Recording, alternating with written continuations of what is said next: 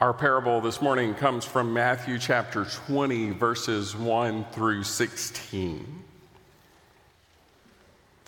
For the kingdom of heaven is like a landowner who went out early in the morning to hire laborers for his vineyard. After agreeing with the laborers for the usual daily wage, he sent them out into his vineyard. When he went out about 9 o'clock, he saw others standing idle in the marketplace, and he said to them, "You also go into the vineyard, and I will pay you whatever is right." So they went.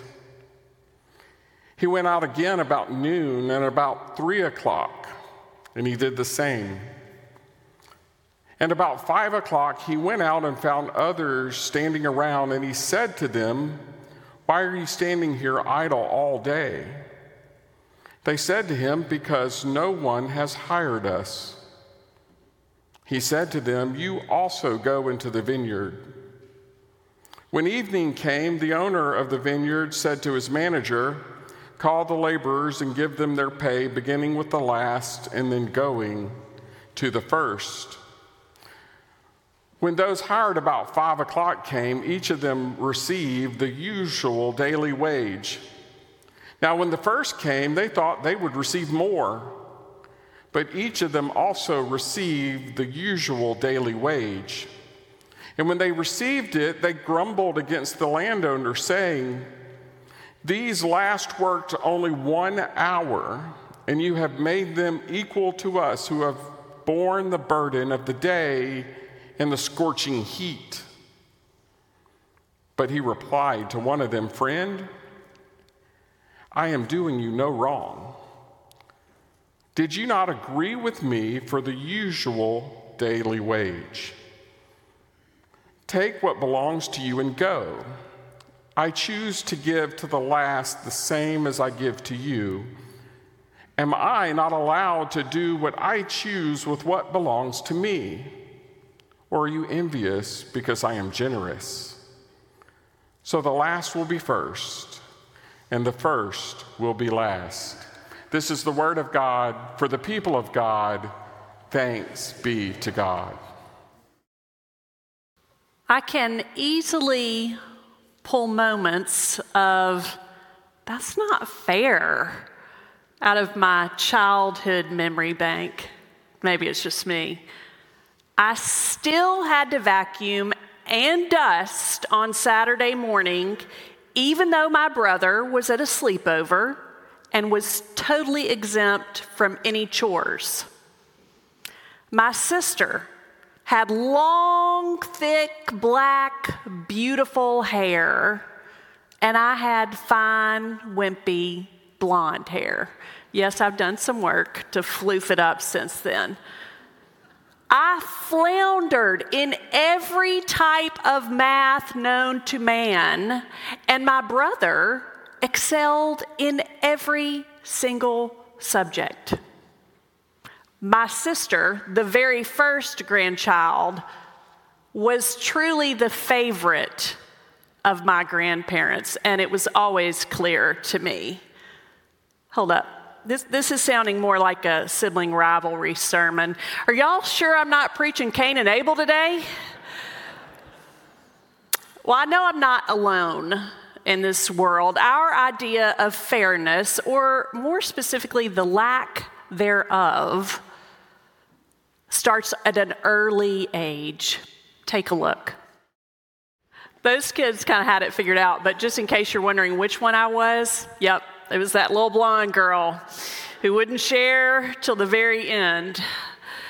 Truthfully, they handled the lack of fairness with slightly less grumbling than the workers in today's story about a man who owns a vineyard and goes out to get some day laborers to work there. Honestly, when we read the parable, especially the end, we are left kind of grumbling too, because number one, we always place ourselves, just admit it, in the position of the worker that has been toiling away in the sun all day and gets paid less. That's who we think we are. Number two, our society and economy work idealistically on a system of fair exchange. So those who have worked twice as much have every right to expect in return that they will receive twice as much in return. Or at the very least, we believe that those who didn't work as hard should definitely get less. As usual, Jesus has a way of turning this kind of thinking upside down while simultaneously making us very uncomfortable. But first, two reminders about the parables. The first is what the kingdom of heaven is and what is our role in that kingdom. Now, it's our tendency to view heaven as this far-off place where St. Peter stands at the gate to greet us on our final day as though we've found the golden ticket and we're getting ready to enter the chocolate factory. Sure, I kind of hope it is a little bit like that, but it's also everything, the spiritual realm of here and now, not just there.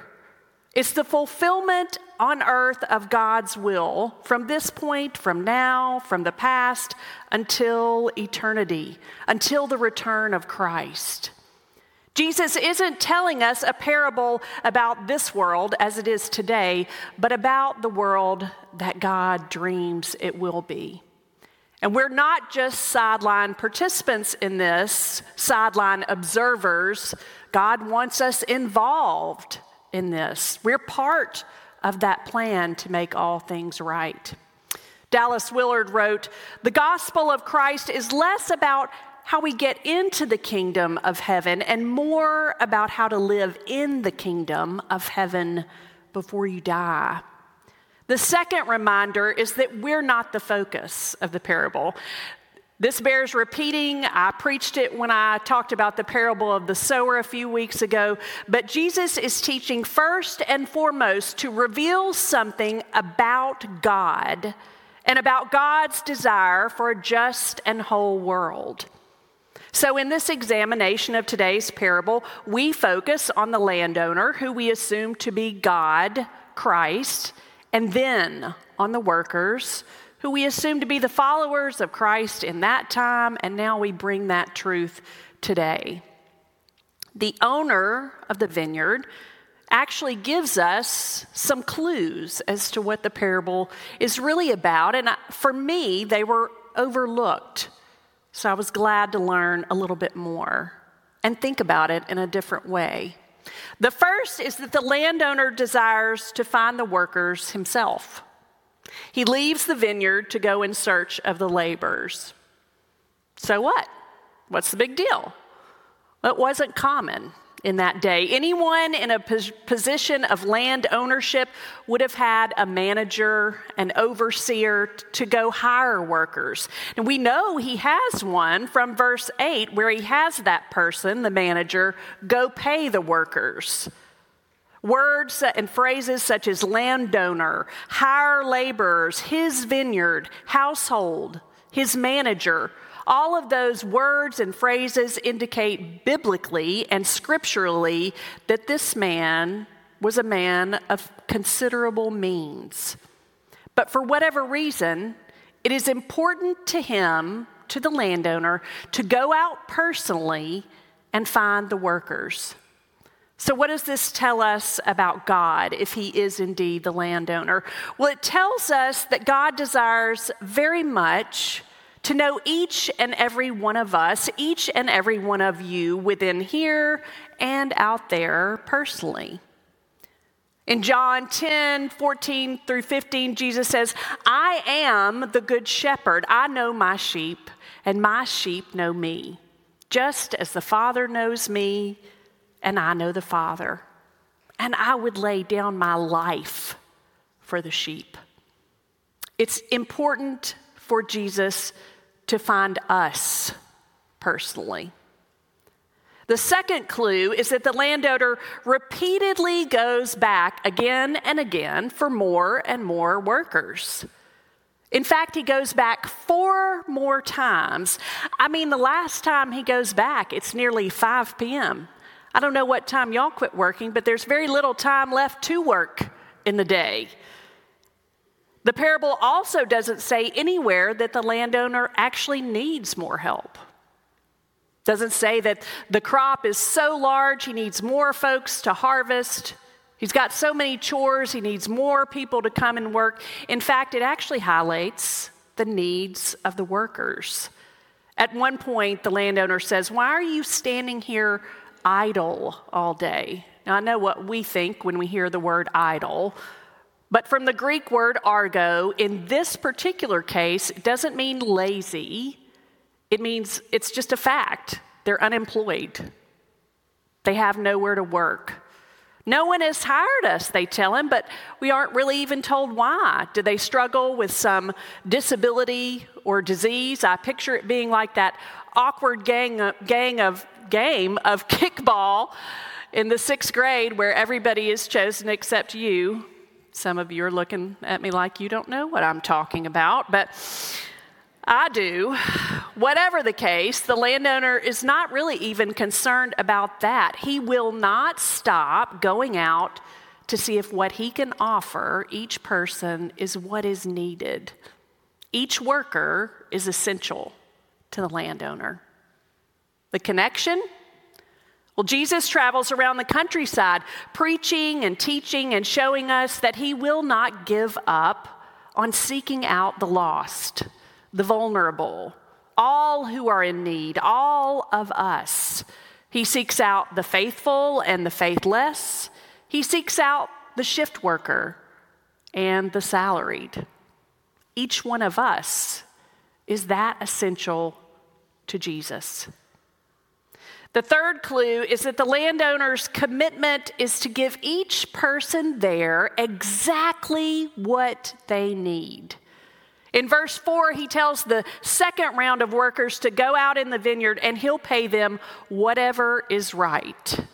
Now, this may go unnoticed because of our attention to the lack of fairness, but the irony is that the workers who toiled all day in the sun were paid exactly what they were promised, which should meet our criteria of fair, right? But it doesn't.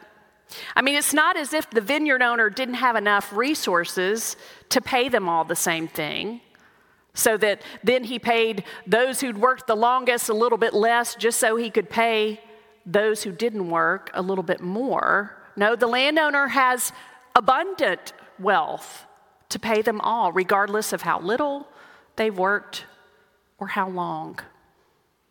In the same way, God's currency of love and grace is the manifestation of his commitment, his agreement to pay us. He knows that the needs of some are bigger than those of others, yet God doles out love, salvation, and connection in complete abundance. Like the landowner, God seems to have plenty to go around for everyone. To think that God loves some people more than others is an injustice to God. God has the same overflowing love for each of us, regardless of our status, our job, our position in life, what we have or have not accomplished. Okay, so we get the clues and we get it. The parable is about God's generosity. This weird, strange kingdom of heaven that Jesus talks about is some completely different operation than is ours. In this kingdom that Jesus envisions, the last will be first and the first will be last. But still, the end of that parable just somehow doesn't leave us real happy. And we question God. We question Jesus just like the workers. If I was to have a conversation with my Savior, it might go something like this. Do you mean to tell me, Jesus, that I'm in grad school just to study you at age 50 yes, it happened this past Thursday, working in ministry every day, and my reward in this world is the same as the person who says they're a Christian, who tells me I'm not supposed to be a pastor because I'm a woman, and goes to church maybe twice a year? Yep, Jesus says you hit that right on the nail, Maggie. Exactly that. But it's the reward that turns that whole dynamic on its head. God's love and grace is the wage we're paid at the end of the workday. Jesus is the one who paid that wage. And he's very careful here to point out that I don't get to choose. It says, I choose, the landowner says, who receives it. God's generosity doesn't even know human jealousy. As Matthew preached earlier in the gospel, God provides rain on the just and the unjust alike. What I do get to decide, though, what we are all able to decide, is how we allow ourselves to be transformed by that wage that we get paid. And that is incredible news, that we have the opportunity to be transformed by the loving God we serve. And the more that we are transformed, the more our own perspective shifts. Jesus, I am so lucky to get to go to school and learn all about you at age 50. I am so honored and blessed to work in ministry each and every day. Becoming an apprentice in the ways of Jesus makes me want to be the worker who's picked the earliest in the day so that I can do the most to expand God's kingdom here on earth. And the more I allow God to change me, the less I am toxically, that's the word I'm looking for. And I would add sinfully concerned with God's generosity towards others. My inflated view of how superior I am, my judgmental opinion of how deserving I am. Instead, I follow in the ways of Jesus, and the more I do that, the less I think about me. The more I simply want to share with every person I meet, friend or foe, the love that I have come to know in Christ. Now, it's not possible for us to have the spirit of generosity that the landowner has, and I know this, without the love and grace of Christ. Doesn't happen by accident or by osmosis, but by our intentional transformation of our attitudes. By becoming an actual apprentice, trying to live in the ways of Jesus Christ and not just be a consumer of religious services. So, some hard questions for reflection and perhaps for action. And don't you dare think for 1 second that these questions aren't also directed at me. How generous are we with our time? Is prayer, quiet, Sabbath, rest, time spent with God and in God's Word the very first thing to do when we judge that our time is scarce, or do we make it the priority? Knowing all good things, all things worth it, take time. How generous are we with our resources? Are we tithing at all?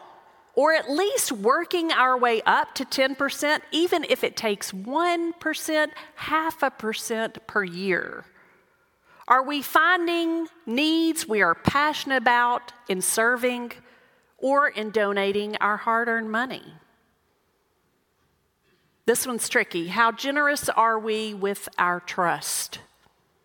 Do we listen to others with respect, with kindness, with love, even when we don't agree with them? Do we give people the benefit of the doubt? Maybe ask them personally and open our hearts to them because God calls us to be in relationship with each other. And finally, how generous are we with our love? Do we show love and respect to those not only inside but also outside our spectrum of family and friends? What about those folks we cross paths with on a regular basis, but we rarely give a second thought to? Or maybe even those who look like they have it all together on social media, so we think, well, they don't need us to check in. They've got everything going. What about those on the margins of society, like those exactly described in Jesus' parable today, those who are unemployed, without any way to support their family? Those who Jesus spent most of his time in Scripture radically loving. Do we show them love? Are we generous with our love towards them? This parable is a reminder that the absolute gift of generosity does not demand response. It does not calculate metrical measures. By definition, generosity is not measurable, accountable, or calculable. And therein lies the point of the parable. Our God is about unreckonable, unmeasurable generosity in the currency of grace which he readily gives to each of us. Let's pray, friends. Gracious God, you give us the grace and love that is unmerited, the true definition of generosity. Would you help us to share who you are, to share your word, to share all that is good about the salvation you offer us with others? God, help us to show others the good that comes from loving you, the good that we can do when it comes to loving you, the way that we can allow you to transform us, and that by following you, we can become more like you each and every day. It's in the most precious name of your Son, Jesus Christ, we pray. Amen.